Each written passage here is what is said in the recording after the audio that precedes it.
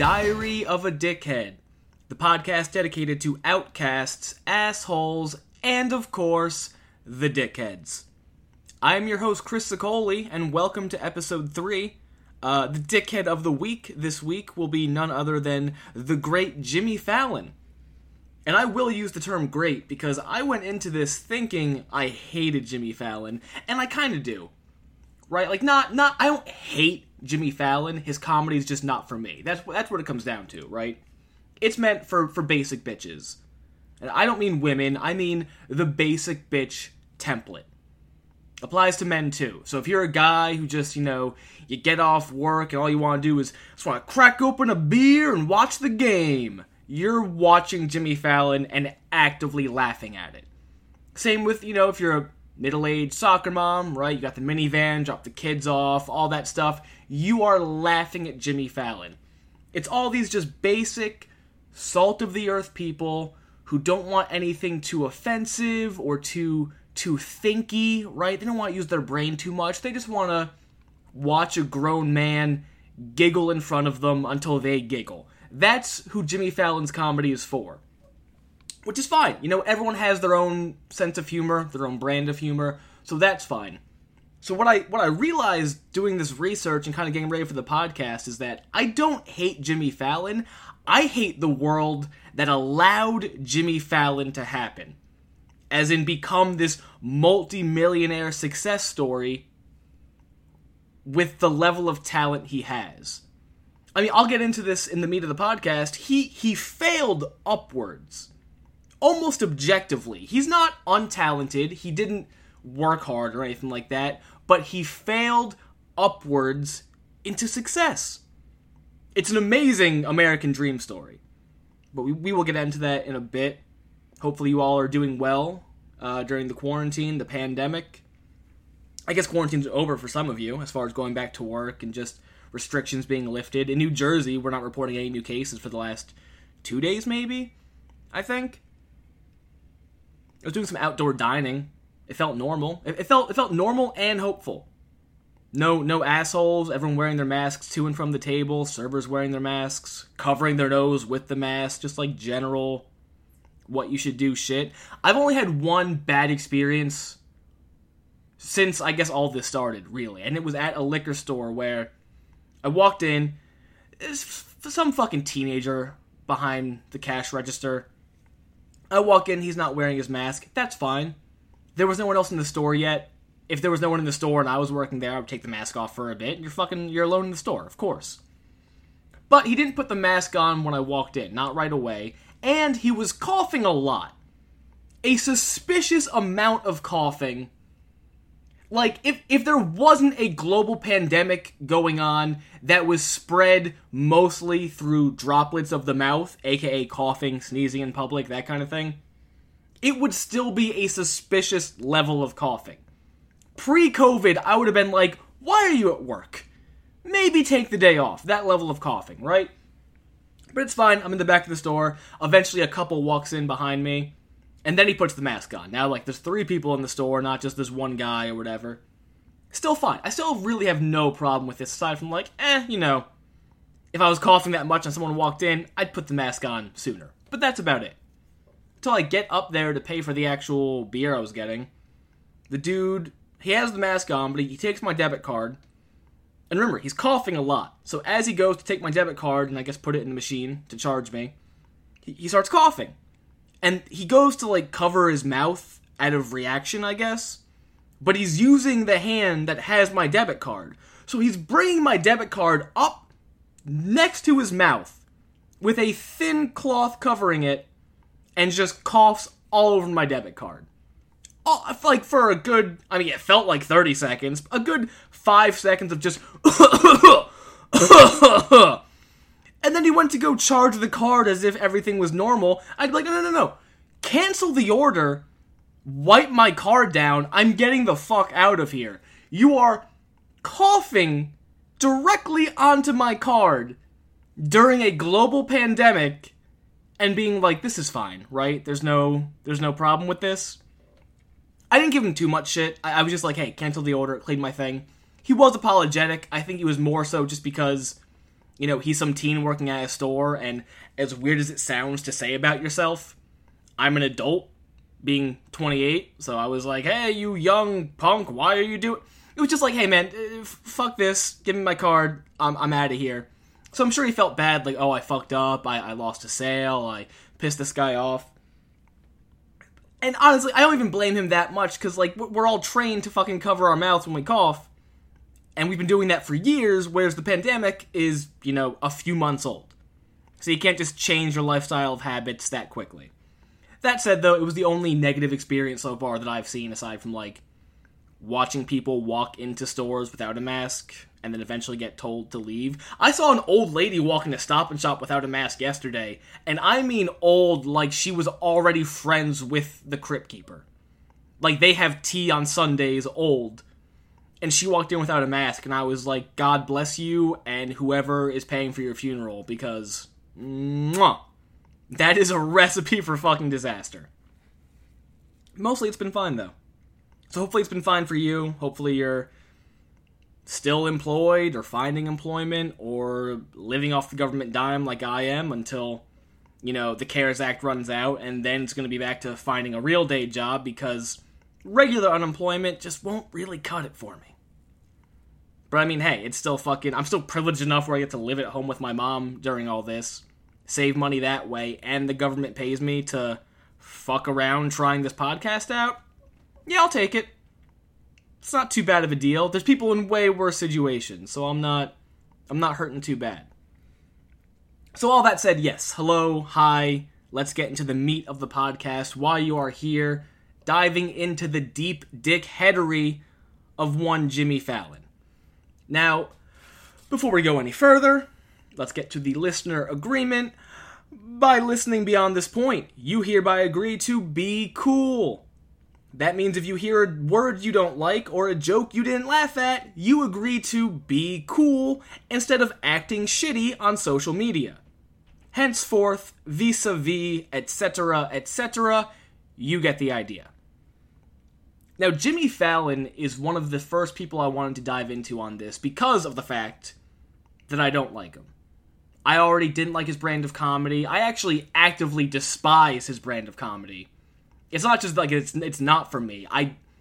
I'm glad some people like it, because again, everyone's tastes are different, but I see it, and it's not like I don't laugh. I'm like, ugh. Just who the fuck gets excited thinking about watching Jimmy Fallon for entertainment? That's like the visceral feeling I have in my gut when he's, giggling on TV, doing... Look, here's what really got me, right? I was moving back home during the pandemic, got laid off in March due to COVID-19, was living in Denver, moved back to Jersey during that time, and I stopped at a hotel, and just, randomly one night on the way back, and I turned on the TV, and Jimmy Fallon's show was on. And it was an episode early into the stay-at-home quarantine, thing he was doing, basically just recording from his house. And he had Alec Baldwin on. Now, watching the show, he has Alec Baldwin on. Alec Baldwin brings up his kid to start. Like, his kid's on the webcam. His 6-year-old daughter, 5-year-old daughter, something like that. I don't know her name. I don't care about the Baldwin family. And, Jimmy is on the other end of the webcam. He's, talking to the little girl, and the little girl's like, "You want to see something?" Jimmy's like, yeah, I want to see something. And okay. She raises her hand and shows a rubber spider. Just a fake rubber spider, one of those toy things you get to, spook people. And Jimmy, of course, being the family-friendly guy, acts all scared, just, oh my god, ah! Until the little girl's like, no, Jimmy, don't worry, it's a rubber spider. And then he has to go, oh, okay, oh, you really got me. That was terrifying, oh. But that's Jimmy Fallon in a nutshell. Just childlike. All his reactions to real adult people and real adult situations are very, very childlike. He has tapped into this part of his brain, or has never evolved from it, where there doesn't seem to be shame there doesn't seem to be... I mean, look, I'll put it this way. Alec Baldwin, the grown-ass man he was talking to, could have been like, hey, Jimmy, you want to see something?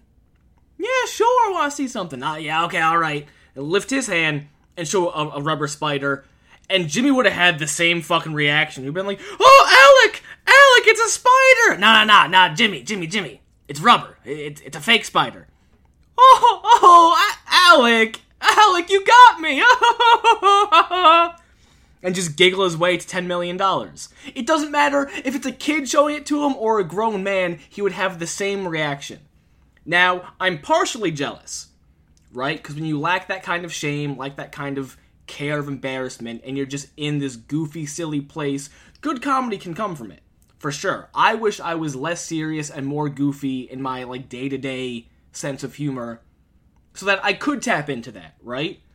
But watching him on TV, especially at home, recording at home with this low-energy, uninteresting drivel, and knowing the expensive life he gets to live because of it, it's hard to not hate on him. Until again, I realize it's not him. It is the business and the world around him that was able to lift him up into success when he clearly didn't deserve that level of it.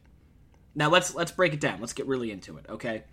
Jimmy Fallon always wanted to be a comedian, or at least involved in comedy.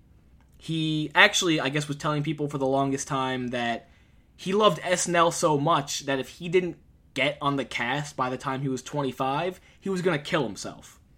Which is like a pretty typical artist point of view. I've definitely said that as far as, like, if I don't make it in comedy by 35, if I'm not making a living by 35 in comedy, I'll kill myself or I'll quit. It differs person to person depending on how dark and serious you are about your goal. Typically, it's like, if I don't make it by X year, I'll leave and live a real life. That's totally typical. He took it a step further. If I don't make it, I'll kill myself, which is fine. It helps motivate you, because I don't think he wanted to die. I think he wanted to push himself really hard to get the thing he wanted. And threatening your own life is a good motivator when you want to live. So, he was serious about SNL and serious about comedy. So, lucky for him, he got cast when he was 23, I think was the audition, according to Wikipedia. 23, gets finally, actually on the cast when he's 24. So he makes the cutoff, right? And he's on SNL, and he's doing all the shit. And before this, he's doing improv, he's doing open mics, he's doing all the shit to try to hone the comedy tool, work on his impressions, and get good. He has a strong work ethic and a strong desire. So far, so good, right? Brand of comedy aside, he's doing the right things and putting the work in when needed, with the right goals in mind. So he gets cast on SNL, right? Now, what is Jimmy Fallon known for from SNL? Aside from the recent blackface scandal, which we will get into. Just ask you, what is Jimmy Fallon known for? He's known for not making it through sketches without laughing. He's known for breaking character and cracking up during a sketch and bringing the attention to himself. Intentional or not, I don't think it's intentional at all. I think he's just such a goofy, silly boy that he laughs and he can't get through the sketch without breaking character. But let's think about it. The whole point when you're in a sketch show like SNL is to play a character for comedic purposes and stick to the character. He had a hard time sticking to the character. So when he starts giggling and breaking that, you're always like, oh right, that's Jimmy Fallon. Not that you really think that these are the people that they're playing. It's suspension of disbelief. It's buying into the sketch to allow the punchlines to hit you and have a good time. Now sure, once in a while when a sketch performer cracks, especially on live TV like that, it's fun. They're human, they're having a good time, you're having a good time, And there's times where Jimmy Fallon does crack, and you're like, that's funny. You know, he's clearly enjoying himself. I'm gonna enjoy myself a bit more now. Ha ha ha. It's all good fun. Except for the fact when it happens so often that you become known for not breaking character. You become known for constantly not being able to deliver on the job you were hired for. Jimmy Fallon's legacy on SNL, blackface aside, which is a hilarious thing to say about Jimmy Fallon, especially in 2020, his legacy from SNL is failing at his job. Yes, he's a good impressionist. He has his own brand of humor. He put the work in. All of that is true. I'm not saying he doesn't deserve any kind of success whatsoever, but let's be clear. His legacy from his dream job is that he failed so consistently at delivering what he was hired to do that it became what he was known for.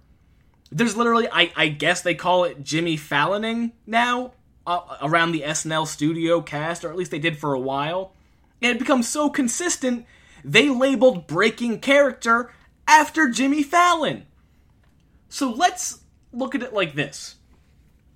He's now being paid, at least from at that point, right? He's a few years into SNL when he becomes known for this. I'm thinking a few $100,000 a year. That's without commercials, that's without any side deals, that's without, contract raises. I'm just assuming a couple $100,000 a year by the time he's towards the end of his SNL tenure. I don't think he starts off that big, right?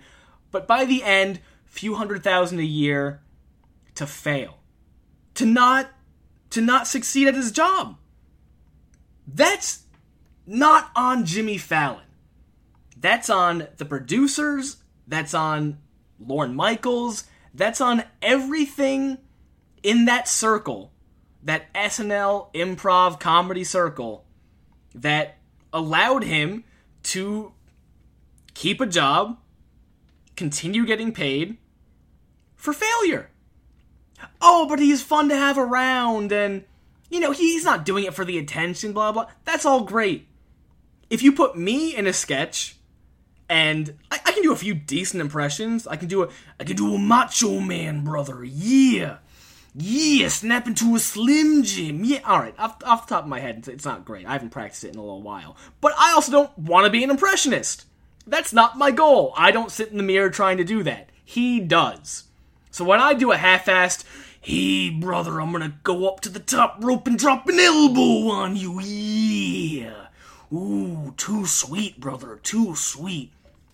I'm alright, I can tell you're doing Macho Man because you're saying Macho Man things like Slim Jim and drop an elbow, but otherwise it's not a great impression. I thought it was better off the top of my head. It's not great. But again, I'm not trying to be an impressionist. He is. His whole goal was to be on SNL. His whole goal was to be a great impressionist on SNL, and he gets the chance, and he fumbles so consistently that he becomes known for it. And that is how Jimmy Fallon's career starts. That is where the upward trajectory begins, is failing every Saturday night. You can't have that in another job. Fucking Frank the Surgeon can't botch a surgery once a week. And then, hey, but he's fun to hang out with in the break room. That's great. But he's killed 4 people this month. Maybe let's stop having him perform surgery on people. But he's not trying to kill people. That's also good. I'm glad Frank the Surgeon isn't purposely botching the surgeries that are leading to patients' deaths. I'm glad to hear that. However, he is botching surgeries that are leading to people's deaths. So maybe he stops doing surgery for a bit. Or at the very least, pay him less than the other surgeons. Don't make him into a surgeon superstar if he can't do the fucking job. That would be fine too. Let's compromise a little bit.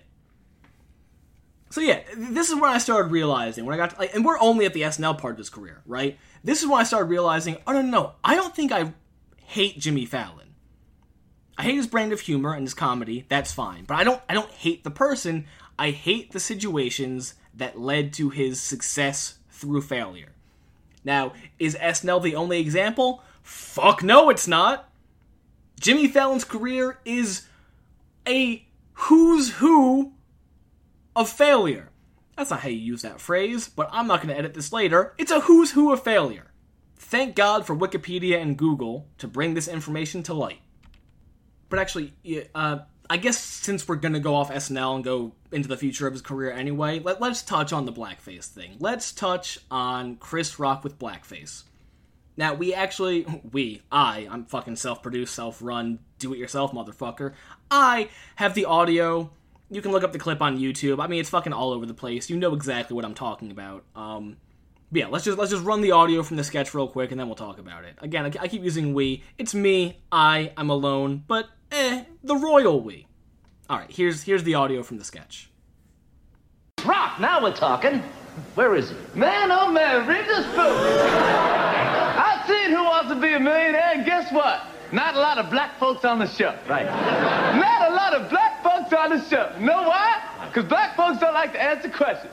Oh, they want to be millionaires, but you got to ask that kind of questions like, in 1981, how many grams of crack did Rick James smoke when he recorded Super Freak?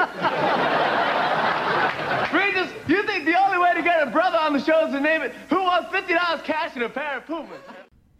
So, right off the bat, good impression, right? It's not a bad impression. It's pretty solid. He has the actual, tone and cadence of Chris Rock down. The voice sounds close enough where, with the cadence and tone being so good and the actual jokes being Chris Rock-esque jokes, it works. It works. Did it require blackface? No. Nothing requires blackface, but if you're gonna do an impression and a character, and the person that you're doing the impression of is not the same skin color as you, that's what it called for. That's what the sketch called for. Now, obviously, you can get in the whole debate of there's never a time for blackface, which I understand. I actually agree with that. I just personally don't mind that this happened. Probably because I'm white, and probably because it didn't matter. It didn't matter in the grand scheme.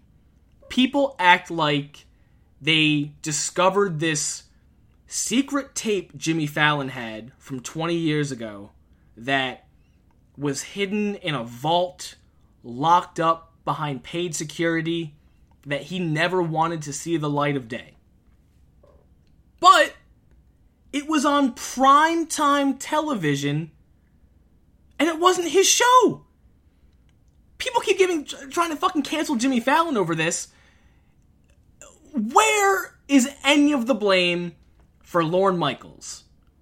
Any of the blame on the writers of the sketch? Any of the blame on the producers, behind the scenes? No one else? It's all... If Jimmy Fallon burst into the office and put a gun to Lorne Michaels' head and went, hey, I'm gonna do blackface on your show this week, or I'm gonna blow your fucking brains out, sure. Then maybe blame Jimmy Fallon for this. But in his goofy head, he was like, I like impressions, I like Chris Rock. Let's do a sketch where I can do a Chris Rock impression. And then everyone went, that's great. We've heard your Chris Rock impression, we like it. It's good. So let's put you in blackface and get you out there to do the fucking impression. Now, sure, yes, Jimmy has a responsibility, a level of personal responsibility to be like, hey, can we skip the makeup? Can we not do blackface? That feels wrong. But in his situation, in this situation, let's at least spread the blame. Let's spread the blame, and let's not pretend that this was a secret video that was found. It was aired publicly on primetime TV on one of the most legendary shows in television history. Well documented, well known, well everything. It's in the zeitgeist. This isn't some comic hitting it big and then you're finding out 10 years ago on some podcast he said some naughty word, right? No, that's not what happened. So I have no problem with this. I have no problem with the impression. Yeah, I guess the only thing I have a problem with is blackface in general. My advice would be, do not do blackface. It is never a good idea. However, when you're trying to fucking cancel someone and ruin their career, especially when it's Jimmy Fallon, guys. No one thinks of Jimmy Fallon as the fucking hardcore, edgy comic. Again, he giggles his way through life. That's all he does. This motherfucker actually looks like Pinocchio developed a drinking problem. Like, Jimmy Fallon looks like he wished to be a real boy. Like he was a doll, made that wish, it got granted. He became a real boy, and then realized that being a real boy came with real boy issues, so he went straight to the bottle. He just got, like, this weird plastic look, but, like, those rosy alcoholic cheeks. He's alcoholic Pinocchio. No, I mean, he also got fucking voted or listed as, like, one of the hottest people in the mid-2000s. And good-looking dude. I'm not even saying he's ugly or anything like that. He just, you know, he looks like he was previously a mannequin or a puppet, became a real person, and then found out Jack Daniels tastes great. But aside from that, moving on from SNL, let's go further into the career of Jimmy Fallon, where he decides to parlay his quote-unquote success from SNL, again, known for being a failure. He decides to take that and go into movies. He's like, I'm going to be a movie star, or try to be, right? So he first starts off with the buddy cop action comedy movie Taxi, where he's starring alongside Queen Latifah, and it bombs. I mean, it makes some money back. It's like a budget of 25-30 million. It made 50 million, so it didn't lose money, but it's not the kind of investment that studios are looking for, right? And not just the money aspect, it sucked with audiences and critics. Everyone agreed the movie fucking sucked. However, you get these people like Roger Ebert being like, this is a film that insults your intelligence from the get-go. Yeah, it's a buddy cop movie with Jimmy Fallon and Queen Latifah. What were you really expecting out of it? Were you looking for a fucking insight into the dynamic of white and black relations when it comes to working on a police force together and dissecting the systematic racism that can come with a job without authority, and how they deal with being a man and a woman, and how that... No. It's giggly-ass Jimmy Fallon and Queen Latifah. Queen Latifah I could kind of see just because she has a few more serious roles to her credit, and part of her kind of brand is that, you know, she is very, very funny and entertaining, but she's also an activist and outspoken about certain things, so I can see that part. But fucking what did you really expect out of this? Fucking Gisele Bündchen, the model, was a fucking bank robber in the movie. She's not even an actress. She's a model who got the job as an actress to play a bank robber. You know what Gisele Bündchen would do in real life? She would just be hot for money, which is what she fucking does.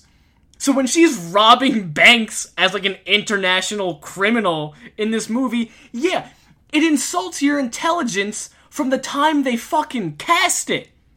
Not from the time they started recording the film, or from the time the film starts playing and your eyes are taking it in. No, from the time they fucking wrote the script and thought, you know who should be the international criminal?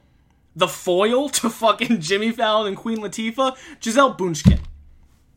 Because she would definitely be in need of... This hot, tall, blonde Brazilian woman would definitely need some extra cash, because she couldn't make it on her own. But yeah, so that flops. Jimmy goes on to another movie with Drew Barrymore, a good friend of his, Fever Pitch.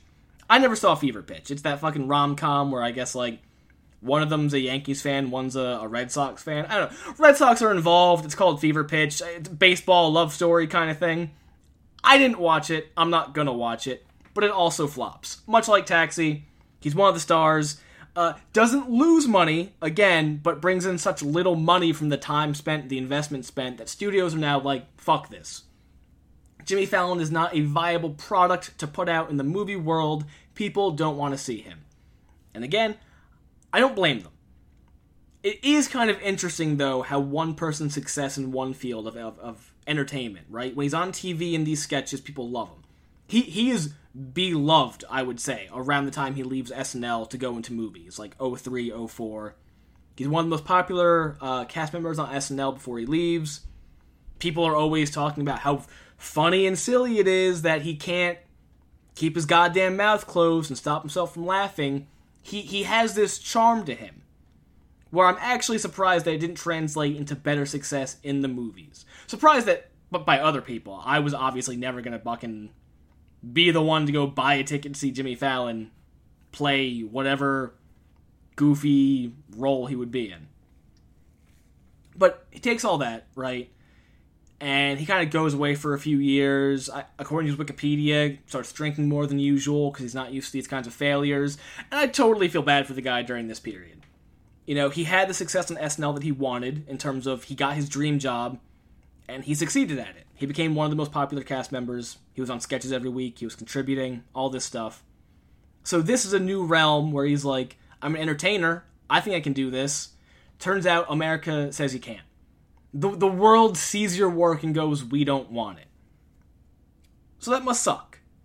I can understand wanting to kind of isolate, pull back, drink a bit more than usual, get those cheeks nice and rosy, and kind of figure out your next game plan.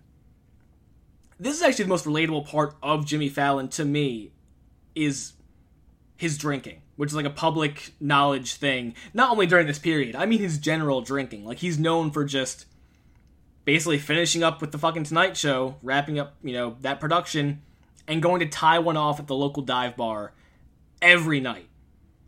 And which, of course, if you were in New York City making millions of dollars and your job let you off in time for happy hour to start, not like to get there during happy hour. Fucking he films during the day. The show airs at night. So, you know, he gets out at 3:30, 4 o'clock. He has nowhere to be.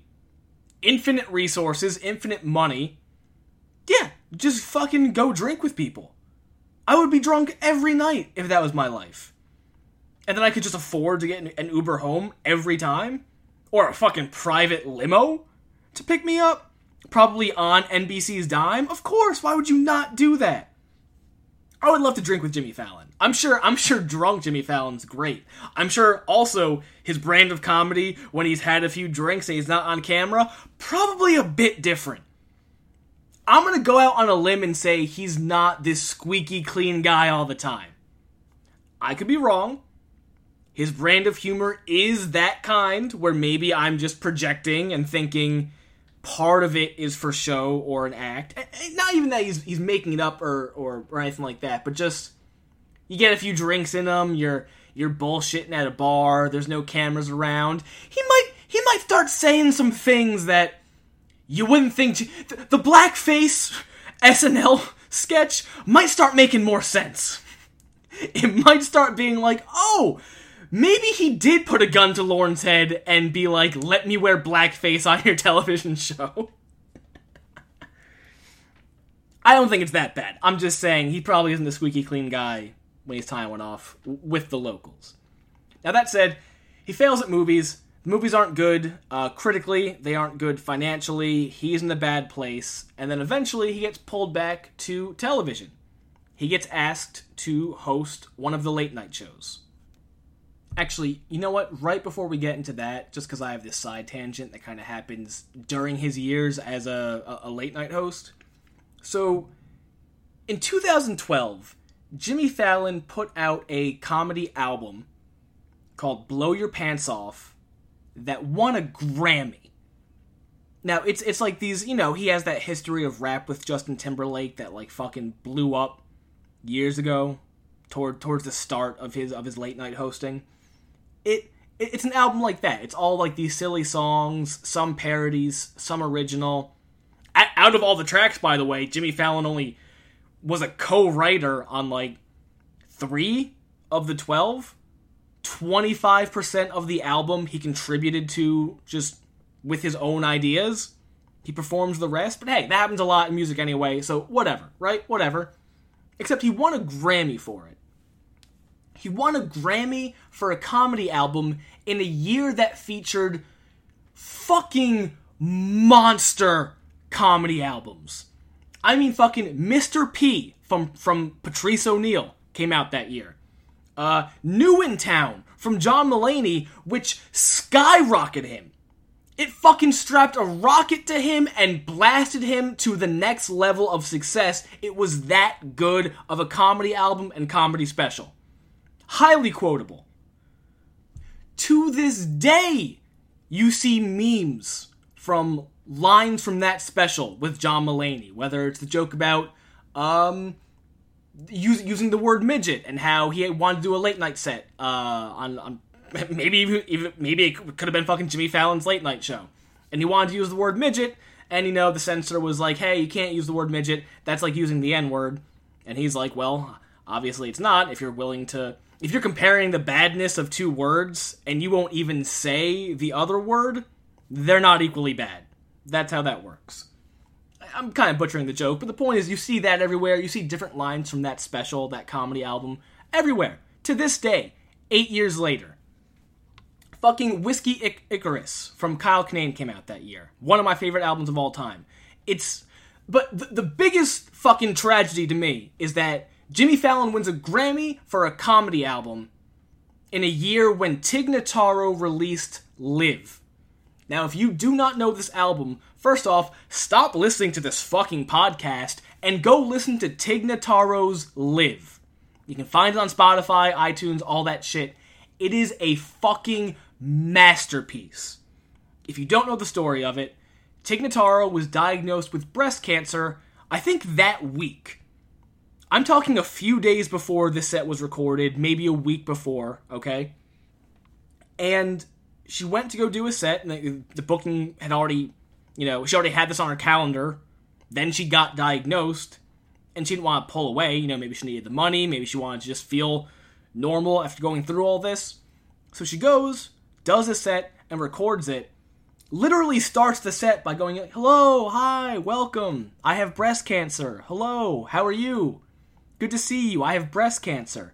People thinking she's joking, being ridiculous, like, oh, who would intro themselves and also say they have cancer?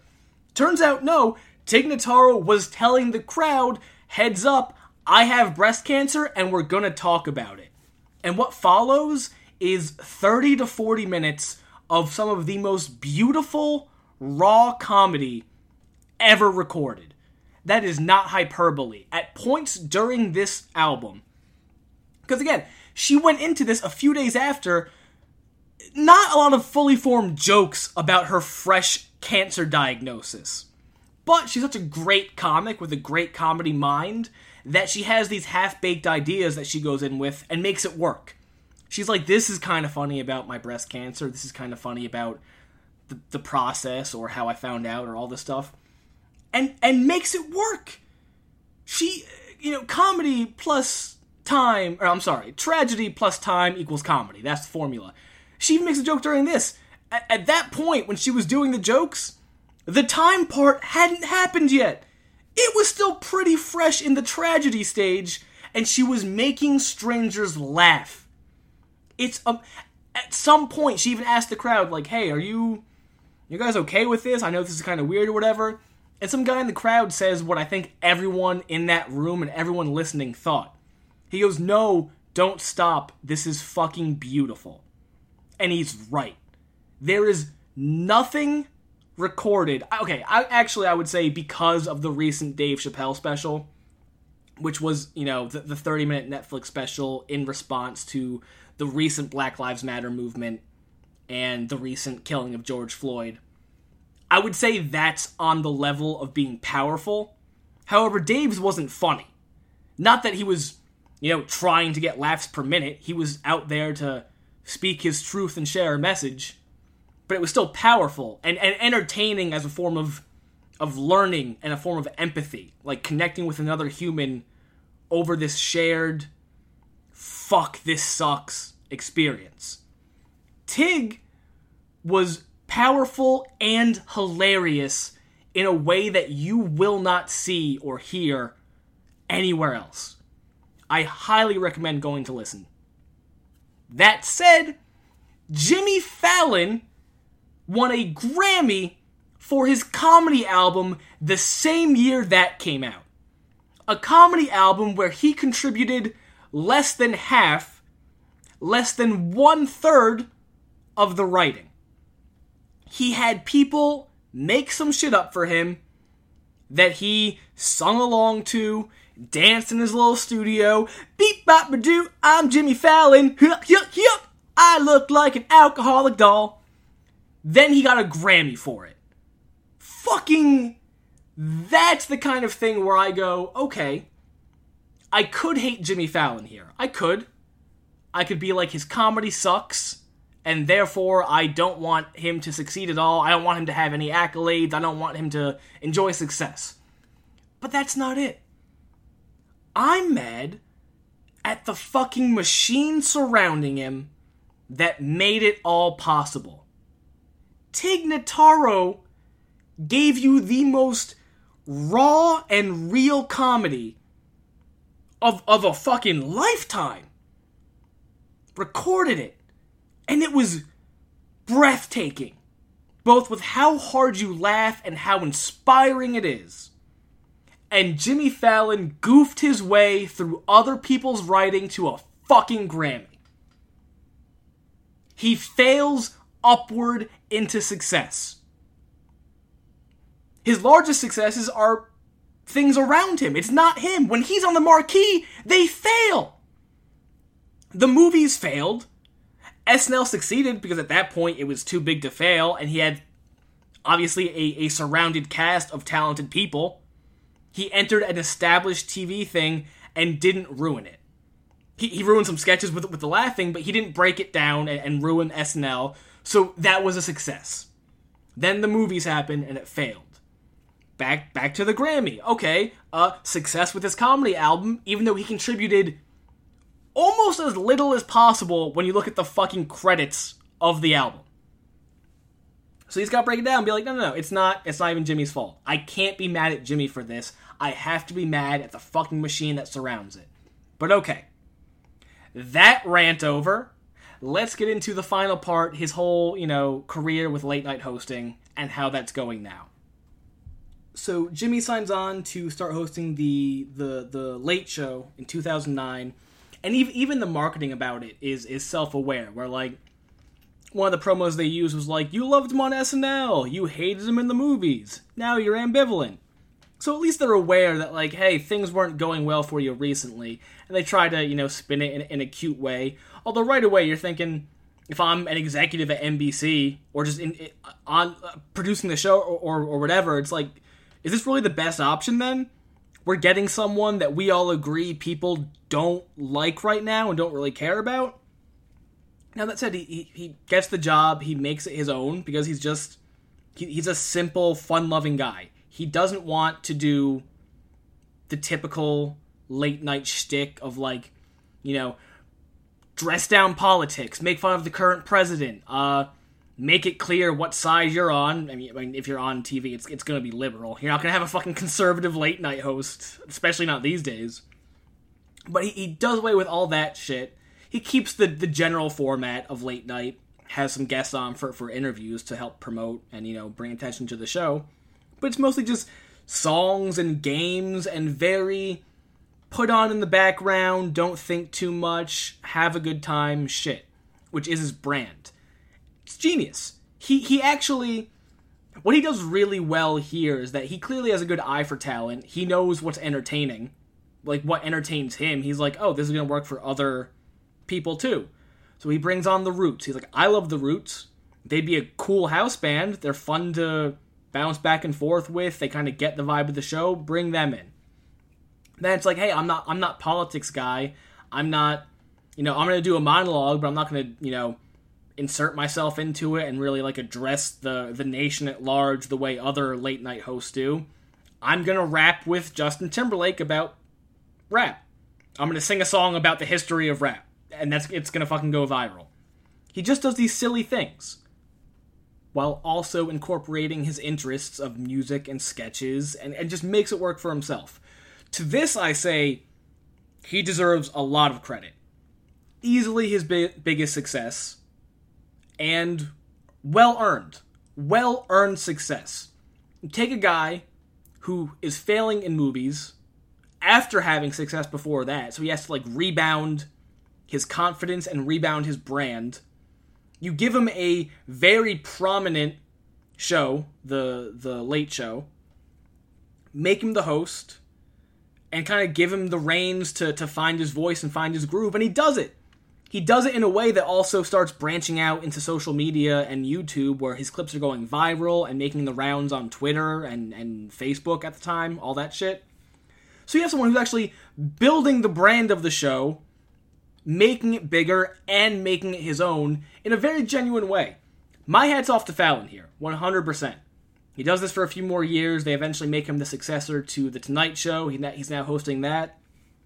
And again, I have no problem with it because not only is he doing it his own way, genuine, authentic, all that shit, but I'm also not the target audience.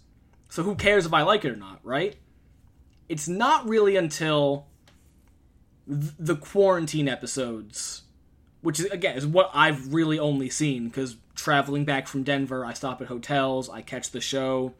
When I see the fucking Alec Baldwin one, I start doing a bit more research, because I'm like, are all of them this bad and weird? Or did I just catch one where it was off, right? It was just Jimmy trying too hard to be the nice boy at home, and just he's trying to find his own footing again. He has to re-find his footing now that the show is being broadcast from his house, and he doesn't have the bells and the whistles. He doesn't have the Roots playing there. He doesn't have someone to bounce off of, really, right?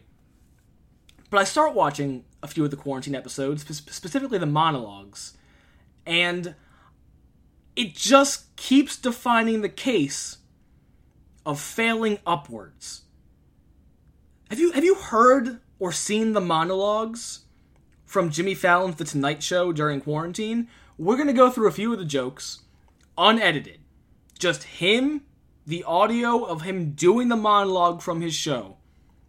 Listen to how unenthused he is. How low energy and just bummed out the monologue sounds for this comedy entertainment monologue. Let's go through it. Well, guys, a former member of President Trump's cabinet is now speaking out against him. That could be one of like 900 people, but this one happened to be his former Defense Secretary General James Mattis. In a statement, General Mattis said, "Donald Trump is the first president in my lifetime who does not try to unite the American people, does not even pretend to try. Instead, he tries to divide us." Trump saw that and was like, "Why don't you be a man and tweet that to my face?" That's right, Trump denied he's trying to divide us. Then he added more fencing between him and the protesters. Do you hear that? Like, Jimmy, if Jimmy Fallon hears this, please, next time you're recording the show, blink twice if you need help. It sounds like someone who's reading off an ISIS cue card with a gun pointed to their head off camera. This does not sound like a fun-loving guy who wants to tell some jokes and make people laugh and then make $20 million at the end of it. This is a guy who is being forced to do something against his will. That is how it sounds. I mean, fuck, man. I know everyone's bummed out.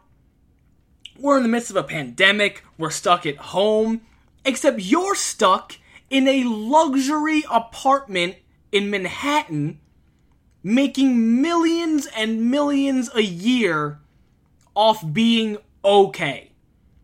Off being fine with comedy.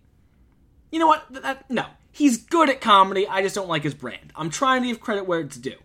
He's good at comedy, but this is your time to be good! It's your show! Turn the energy up a fucking bit, man! Act like you want to tell this monologue. Act like you're excited to fucking make people watching it laugh. You're only filming for an hour. Maybe a bit more with some editing. I'm doing it right now. I sound animated and excited because I am. But if I wasn't, I would try to fake it. I'd put on a smile, turn the energy up a little bit. He did improv and comedy on SNL. He knows about energy. It really sounds like a hostage situation. I don't know who at NBC... You know what? Maybe that's it. Maybe this is the week where someone at NBC was like, listen, we're gonna fucking release the blackface sketch from 2000 where you played Chris Rock if you don't pay us $50 million. So during this monologue, he's thinking, do I pay them? Is it gonna be worth it to not ever have to face that reality again where people go, hey, wait a second. Were you doing blackface 20 years ago? Let's talk about this, buddy. Maybe that was going on. Maybe something was happening where it caused him to have this very deadpan, low-energy delivery. But hey, let's go to a completely separate week's monologue and listen to some jokes from that real quick. In a new interview, the founder of Quibi says he blames everything that has gone wrong with the streaming service on the coronavirus.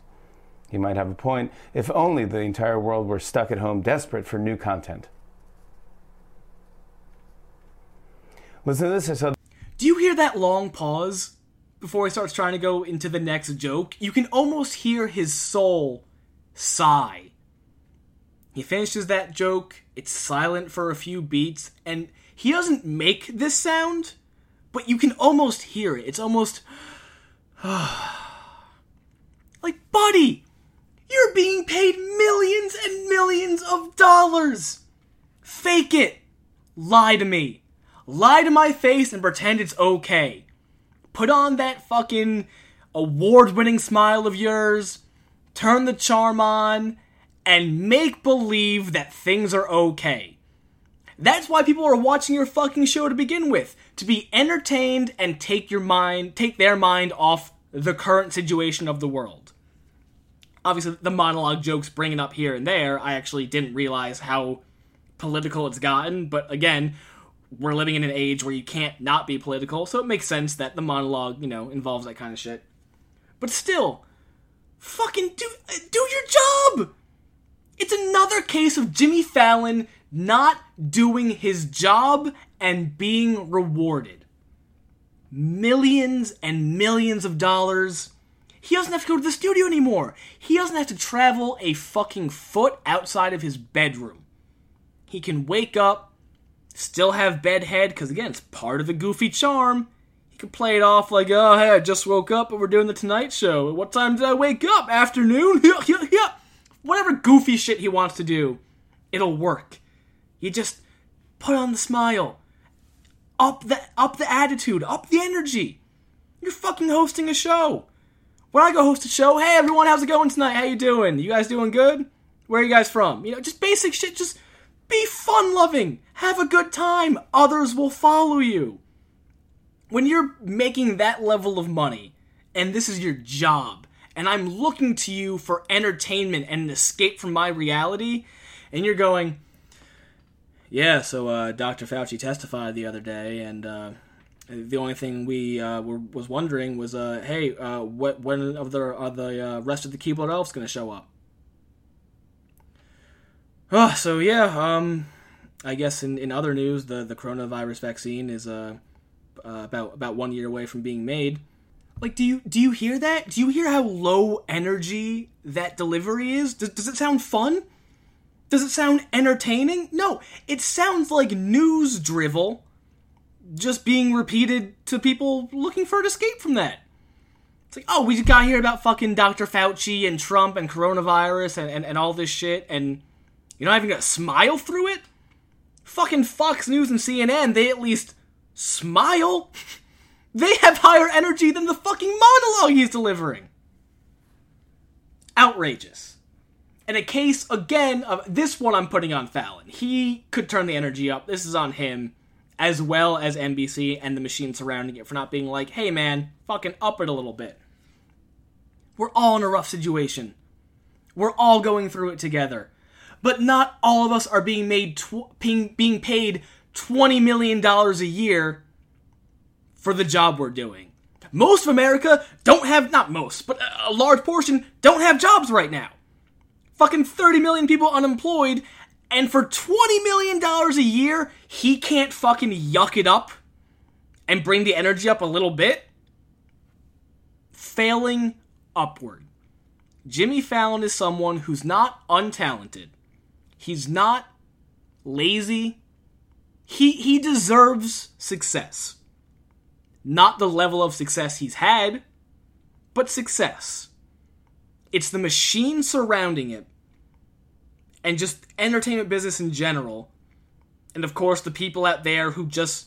I mean, the people who laugh at Jimmy Fallon, like out loud laugh, they fucking read the popsicle stick jokes and belly laugh. Knock knock, who's there? Orange. Orange who? Orange, you glad to see me? Because orange sounds like aren't you? Oh, that's good. That's good wordplay.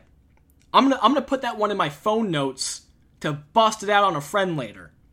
That's the kind of person that listens to Jimmy Fallon and actually laughs. So I understand that I'm not the target. But I do know that when people are being told jokes, when they're looking to be entertained and to laugh, fucking delivering the joke like a joke goes a long way. My first year of comedy, I had all shit jokes. They were all awful. The writing was bad. I thought it was good at the time, obviously. But I knew how to deliver a joke. You know, you have this cadence, ba-ba-ba, ba-ba-ba. Punchline. Smile during the punchline. Smile during the joke. People like to have fun, and if you're having fun, they will have fun with you. It's fucking Entertainment 101. This reads like a goddamn ISIS tape where Jimmy Fallon was kidnapped and is now being held hostage and used as a terrorist ransom. These monologue jokes sound like they're demands that he's reading off for us. It's outrageous.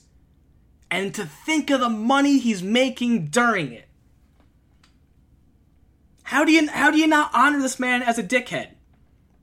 He's a great dickhead. He fucking failed upward. It's the American dream. To be okay at something, to even good. I would say he's good. He's good at something, not great. And he parlayed being good into being one of the most successful people in America. Millions and millions and millions of dollars a year. So now he can film at home, throw it on YouTube, and do a basic job of it. Not a good job. Definitely not a great job. Just enough. We're watching someone skate by into millions of dollars. And if I'm coming out of a place of anger, it's out of jealousy. Not out of hate towards Jimmy. Out of hate towards the system. And jealous that he's living the true American dream. This podcast isn't the best podcast. I think it's okay, and it's gonna get better. But I'm currently making $0 off it, because that's around the level it's at. Free. Give it for free, keep practicing, keep finding interesting people you want to talk about, get better as a solo broadcaster, all of that. We're watching him skate by and do okay work, and then go home to dive in a pool of Jack Daniels and money. I gotta respect it. I gotta give him props. Folks, that's this week's episode. That is the Dickhead of the Week, Jimmy Fallon. If you liked it, please go rate and review on iTunes, even though they censor our name like a fucking cuck. They put stars in Dickhead. Okay. They're never going to know what the word is, and you've saved so many children from the horrors of the world. We're fucking gassing people on fucking live TV during peaceful protests, but the word dickhead might set someone down a dark path, right? Also go follow on social media. You can follow me at Chris FN Sicoli on Instagram, Twitter, although Twitter fucking blocked me for being hacked by a Ray-Ban spammer, so I gotta get that back. really go to Instagram at Chris FN Sicoli, putting up some sketches that I'm shooting this week with my sister. Very excited about that. Also go follow the podcast social media at DOADcast on, Twitter, Instagram, YouTube, all that stuff. Nothing really interesting there yet, but I have some writing partners, some comic friends that we're doing some stuff with in the next month. So those will be updated. But hey, get a jump start now. And then when the stuff starts coming out, you don't have to re-follow. You just open your feed one day and you're like, oh, let's check this out. And then you check it out and you're like, hey, that was worth it. I'm glad I followed a month ago. So just go do it. Just go fucking do it, okay? Okay? I love you guys. If you listen this far, then I fucking love you. So, thank you. And see you next week. Bye-bye.